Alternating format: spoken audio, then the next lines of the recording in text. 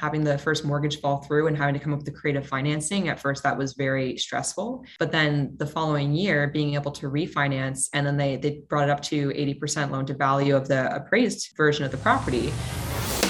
Welcome to the Right Club Podcast, where the focus is on helping you, the real estate investor, advance to the next level. And now let's join this week's hosts and share ways for you to customize your life.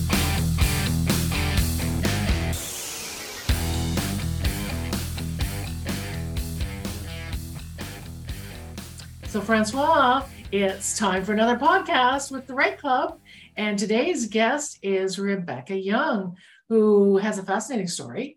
Danielle, who's a co-founder of the Right Club, heard her, and she started so young, and she's a really great story. We've already done the podcast, so what were your impressions? Well, starting essentially at 17, like laying the foundations for real estate investing, and then at 21, when she ultimately made a purchase. And the resourcefulness of a young woman. I'm really hoping my kids will do the same. They're both fair young adults or teenagers, and I'm hoping they'll learn from Rebecca's learnings. Maybe not the hard way like she did, but anyway, still take the good part. Yeah, and you know what? I think as we talked about in the podcast itself, it's all about you just keep going, and you never let that no stop you, right? That's it. It's really about persevering, kind of barreling through and getting ahead. That's the only way out. Even as a seasoned investor, Laurel, like there's ups and downs, and sometimes you want to give up, and it's the time when not to give up usually. Yeah, exactly. So let's go to the podcast. What do you say? Yes, let's get to it. Okay. So Rebecca, welcome to the Right Club Podcast. It's great to have you here. Thank you. I'm very excited to be here. So you're based in Toronto. Yep. And you've got a pretty cool story, which people will really like to hear. You started off small, right? And fairly young. And then you just kind of exploded. So what got you started in real estate? So tell us what got you started. Well, it's a good question.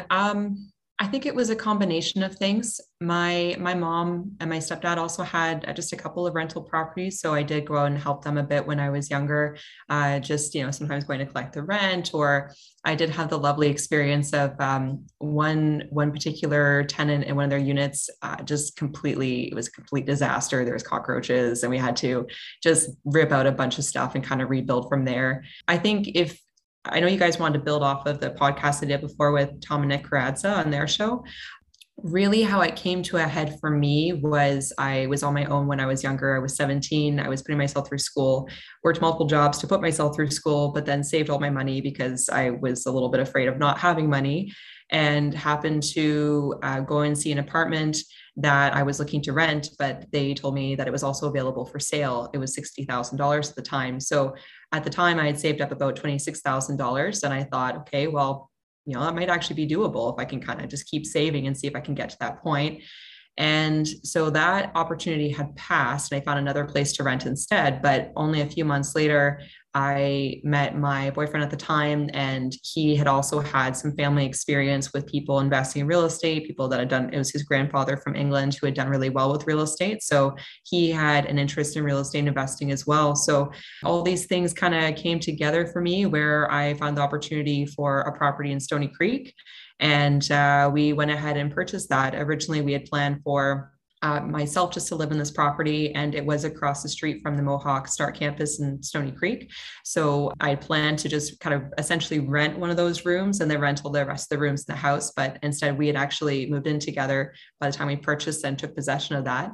But then just renting out the basement to students covered the majority of the expenses. And the following year, because of market appreciation and because of fixing up some of the property, I was able to refinance it and take money out. So that was the light bulb moment of, deferred capital gains and being able to access that equity and have it work for me. And it kind of just grew from there. We had built a portfolio of 5 properties. Unfortunately, that didn't work out for us in our relationship. So did have to dissolve that. And we each kind of started over with 1 property. But since then, I focused a little bit more on what I wanted out of life and the kind of person I wanted to be myself and who I wanted to be with. And then I met Paul, my fiance, and we basically started building. We bought our first place in 2019, and then all the rest of the properties from 2020, I think it was November 2020 onwards. So it has been a lot of growth in the last, what is that, a year and a half, I guess, which is kind of crazy in itself. But, it's been a lot of fun. We're refinancing other properties, getting our initial investments back out, and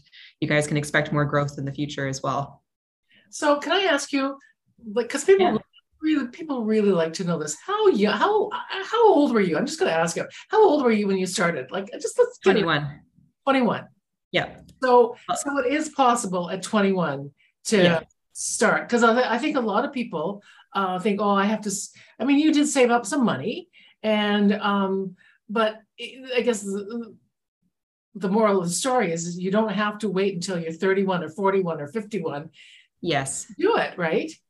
Oh, 100%. And to be honest, that first property was a really unique experience for me because it was very challenging. Obviously there's a difference in prices now, and a lot of people just you always get the feedback that, oh, it was a lot cheaper in that market back then. But to be honest, I mean, I thought I did everything right. I had a realtor, we had conditions on the property. I was able to waive my financing. And then about a month before I was supposed to close on the property, the woman I was working with from TD had just basically wrote to me and said, I'm sorry, I can't do this deal, and just completely ghosted me. And I'm 21, and I didn't have anyone in my family to help guide me in that scenario. So I just thought, oh my God, I'm going to lose all of my initial investment in this property. And, after being on your own at 17 and working up for that was all of my life savings. That just wasn't an option. So I was able to find a mobile mortgage broker. And basically they came up with, I got the deal through, at the time, I think it was Home Trust. Sorry, I had to think about that for a second, but it was a first and a second mortgage and a line of credit. And for me, that was really mind-boggling, because I thought, okay, well, they're not going to qualify me for less debt essentially and a cheaper rate, but they're going to give me a first and second mortgage and a line of credit to get creative financing to just acquire this property. And it was scary, but I thought, okay, it's 1 year. I had to, I'll rent it out, and because they weren't even counting any rental income, and that actually covered a good chunk of the expenses. So I was able to still manage okay. And then the following year, I was able to refinance. So I guess the point being, to your point, I do meet a lot of people that I think for me, being so young was actually an advantage, because I probably just didn't know any better. And we created the situation where I had to move forward with it, right? Otherwise I would have lost everything. So it wasn't really an option to say, no, this isn't going to work, or to look for the perfect opportunity. I just kind of, it's like, I saw recently somebody was talking about a book that they're reading. I think it's instead of ready, aim, fire, it was like ready, fire, aim. And I loved that message, right? Because being so young, I just kind of went for it, versus I find that a lot of people make the mistake where they want to have certain things in place first. And you just don't know what you don't know. And I find in a lot of cases, people just don't get started because then they just come up with more reasons as to why it's not the right time or it's not the perfect scenario. And I'm going to be 32 this year. And I was saying on that podcast before, I think the biggest, most valuable skill that I've learned is that regardless of what comes up at this point, I truly believe that I can find a solution to handle it, and I think a lot of people don't want to rip off that Band-Aid, but I think that's your absolute number one skill in real estate, because stuff's always going to come up. Anything unexpected is always going to come up.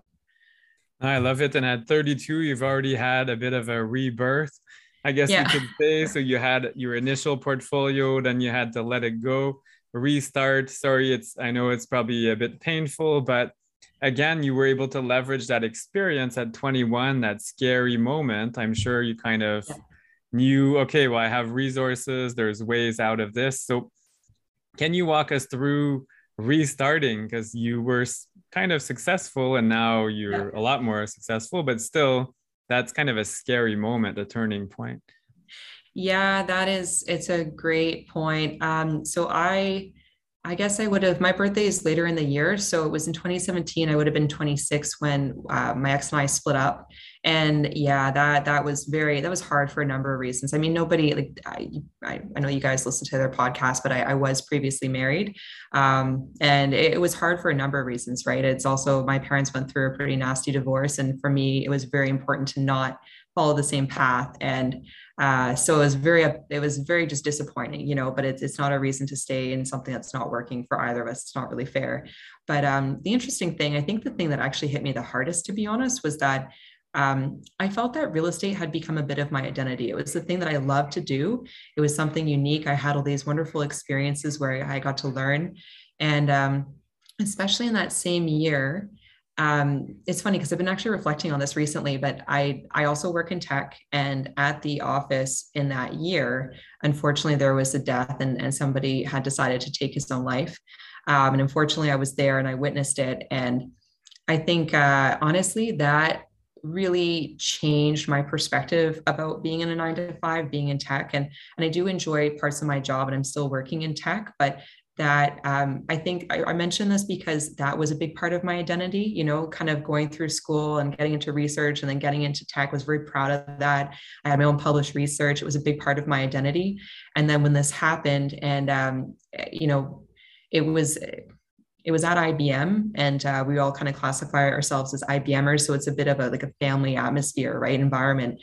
And to lose an IBMer, like to lose a part of your family. And I just felt at the time that the leadership, they're no longer there. So I think it's safe to say this, but they just didn't handle it very well. You know, they kind of put the blame back on the person and said there was mental health issues. And for me, it was really hard, right? Because then I felt like, okay, maybe I'm not a part of this family. Maybe I'm a little bit more of a number. And that's when I really just doubled down on real estate's my thing, you know?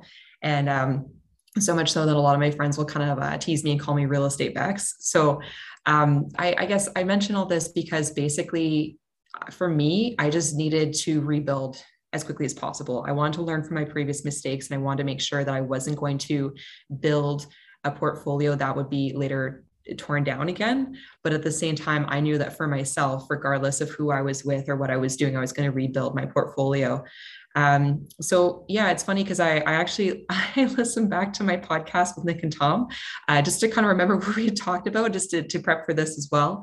And it was I guess the point being that, you know, Nick had said, it's impressive because you're rebuilding at such a difference in price, right? But for me, it wasn't even an option. And especially because I just analyze all the deals, right? So at the end of the day, to be honest, I don't even really focus on the price tag of the property so much. It's like, what can I qualify for? How do I get this next property? And what's cash flowing? So to rebuild, and I think it is a really important point for your listeners as well, because it does go back to, you know, a lot of, again, I get feedback from people saying, oh, well, when you started, prices were a lot less expensive. But I did go through a period where it was a bit of a sticker shock because it was just a lot more expensive. But I think if you just take that step back and, you know, kind of see the forest through the trees and just focus on your numbers again, ultimately, we're not really buying on appreciation or the property prices. We're buying for that cash flow because that's, you know, where you get security, and that's where you get your freedom, because that's your passive income. So those were my experiences and my lessons learned from that. And honestly, I'm really grateful for the experience because, like I said, it was tough for a lot of reasons. But at the same time, I know that if I, you know, God forbid, if I had to start over, it's a lot less scary now. You kind of just start to roll with the punches, and it makes you stronger. So it all worked out. We're going to take a quick break from the show.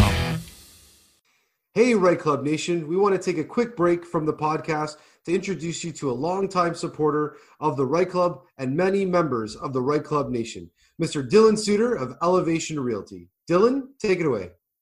Thank you so much for this opportunity. We, as Elevation Realty, are the sponsor for the real estate slot at the Right Club, and we have been attending since the second Right Club. We are an investment-focused, high-volume real estate team serving the Golden Horseshoe from Oakville down to Niagara. If you are looking to increase your cash flows or you want to find an incredible opportunity, we deal with builders, we deal with off-market opportunities, as well as we are very creative and negotiate the best deal for even on-market opportunities. We've helped a number of clients with the Right Club find flips, single-family rentals, duplex conversions, 3- and 4-unit renovations, all the way up to large residential buildings with high cash flow.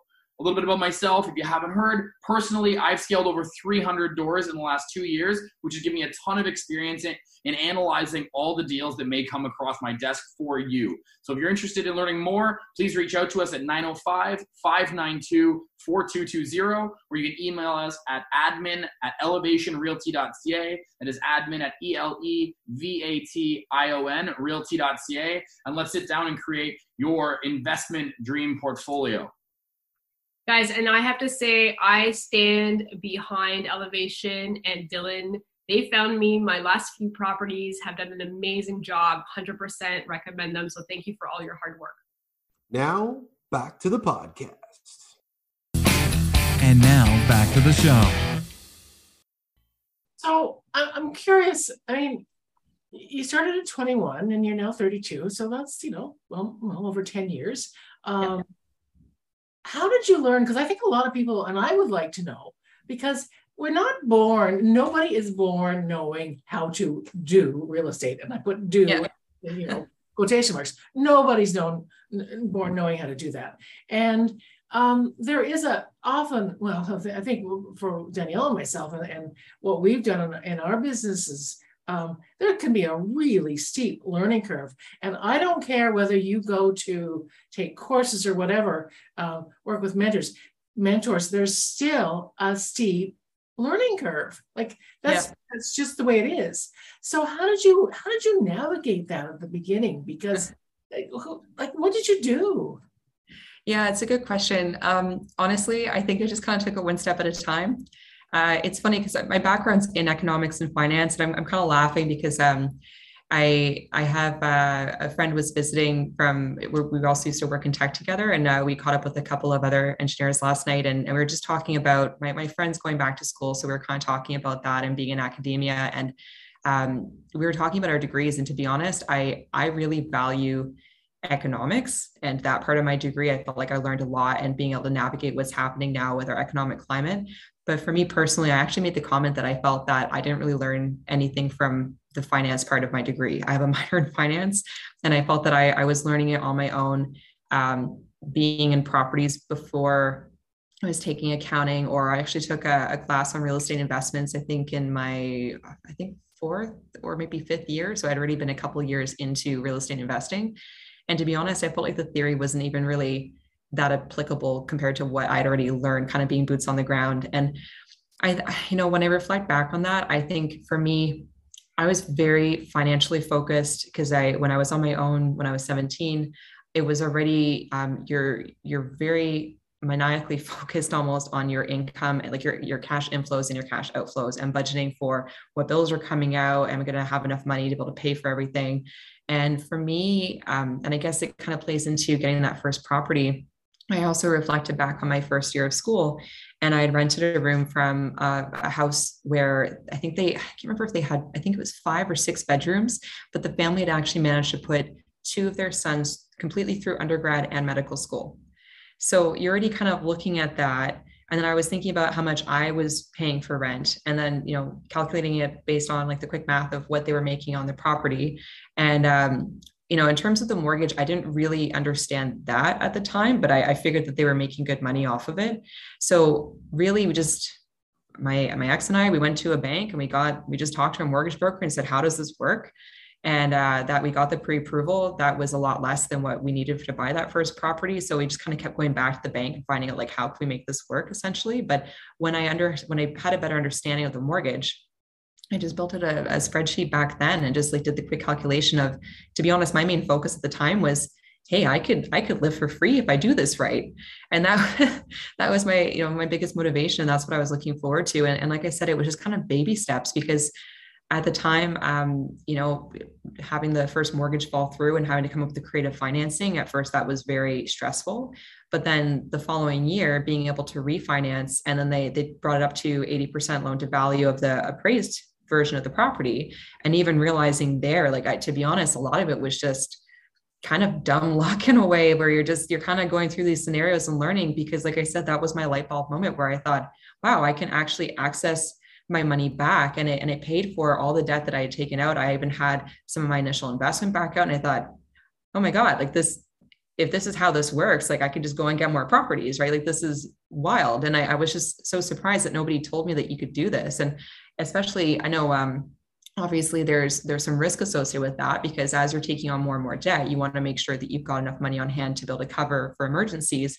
But I also kind of looked at it like an invisible bank account, because I still had 20% of the value in the property. And because of how I like disciplined myself in the beginning of saving pretty much all my money, I had, a checking account that I had my daily, I guess, operating expenses for my life out of, but then I also had a savings account that I parked eventually $26,000. So in my mind, it was kind of like, that's the house account, that's the savings account. I just don't touch that.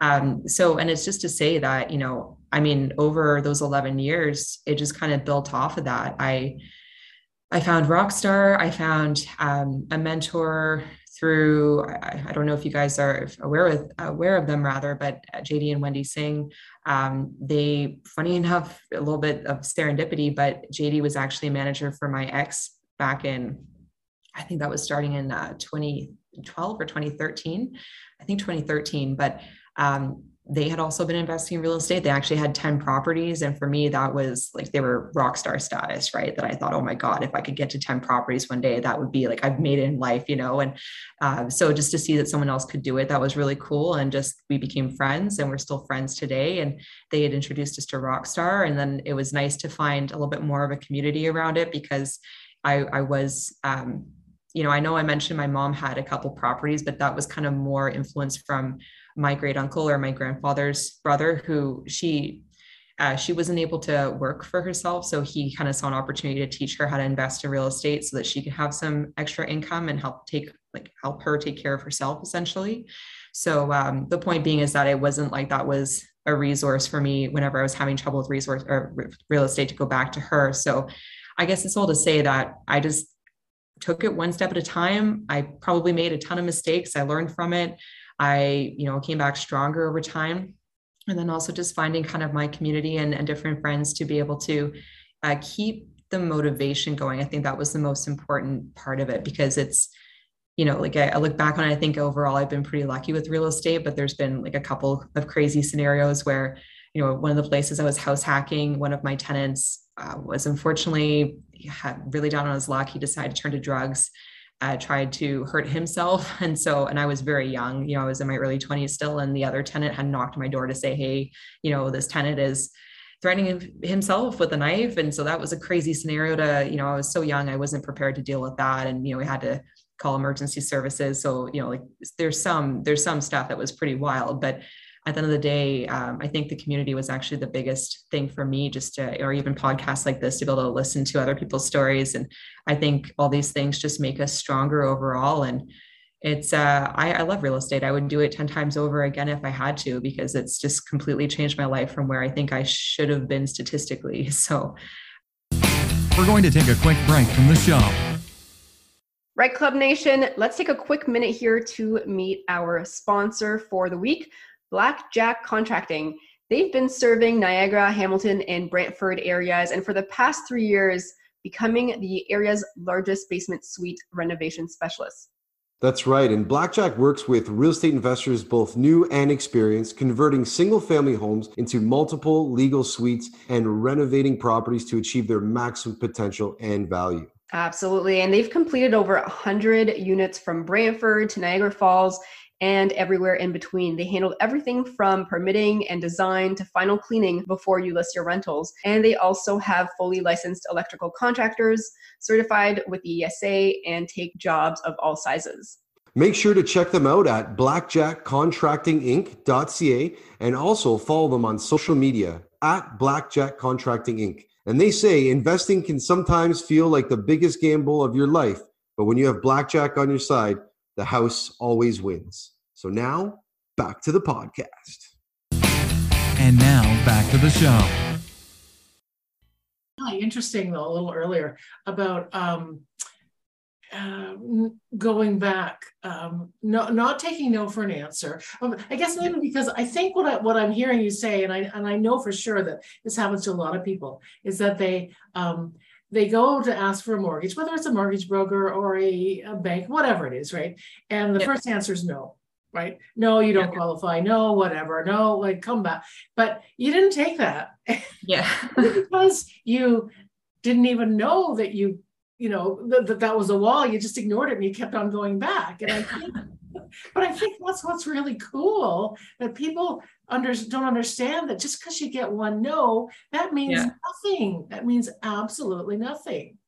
Yeah, definitely. And to be honest, for me, it was kind of frustrating at the time because the biggest problem was that they weren't taking my income, because I was a teaching assistant, a research assistant, and they were trying to argue that it wasn't guaranteed income. And I mean, like, that's been my biggest challenge throughout the rest of my career as well, that even they'll only take my base salary. You have to be there for a couple of years before they take the rest of it. But, it's, when you've been doing it for so long, and I had proof that, I was a really valued employee doing all these research contracts. I was like, and just being me, I said to him, I'm always going to make this kind of income, because it's just, I worked 3 jobs when I was in school, like continuously, so for me, that was wild that that's why there was a no. So I just kind of kept going back and challenging, because I didn't, maybe it sounds a little arrogant now, but I didn't really think it made sense logically. So I've always been trying to push that envelope. And, then I just found that the creative financing was, like I said, it was such a light bulb moment for me, because I realized that, and JD actually always says this to me, that a good deal always gets done, so if there's a deal that you really want, you can always make it work. And it always kind of makes me laugh, because it might be really difficult to get that property, but then you get it, you can fix it up, and then you can take it back to a lender. And if you've done a good job, then usually they're very happy to give you the extra money for the property. So like I said, I guess I was lucky in a way that I learned that early on in my real estate investing career, but that's why I've, and as your network grows and your experience grows, you just kind of learn that as well, that even if you do get one no from someone, there's even a community that you can reach out to and say, like, hey, I've run into this roadblock. Has someone else come across this before? What did you do? And it's all about, as you keep growing, kind of planning for that next step, and just almost anticipating those roadblocks, and to try and get ahead of them or plan your strategy around it. So that's actually why we started investing in commercial multi-units, because it's a lot easier to qualify for properties to get more of them. So I think there's always a way around it for sure.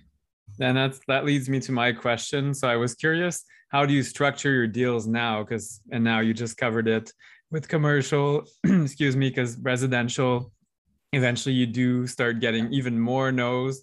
But how are you, like, what's your corporate setup and all that? Do you mind sharing a bit how it's structured to buy all these multifamily properties? Yeah, definitely. So right now we have 3 corporations, because 2 of those are in partnerships. And then we have our own corporation as well, where we're still putting money in. And then I still love the BRRRR strategy. And I'm actually really enjoying being in commercial multifamily, just like, smaller apartment buildings, because I kind of view them as little businesses. And it's a lot more, I feel, predictable, because even in the residential space, we've seen amazing appreciation. But at the same time, I find that I think that's going to be a little more volatile this year, and being able to use with commercial financing, you use the income approach, and they ultimately just want to make sure that you have a certain amount of cash flow. So that's been a little bit more predictable. For the JVs that we have, one is 60-40 split, because we actually do have kind of more active investors on that project, but we were also bringing a lot of expertise. So that's how, we decided to split it.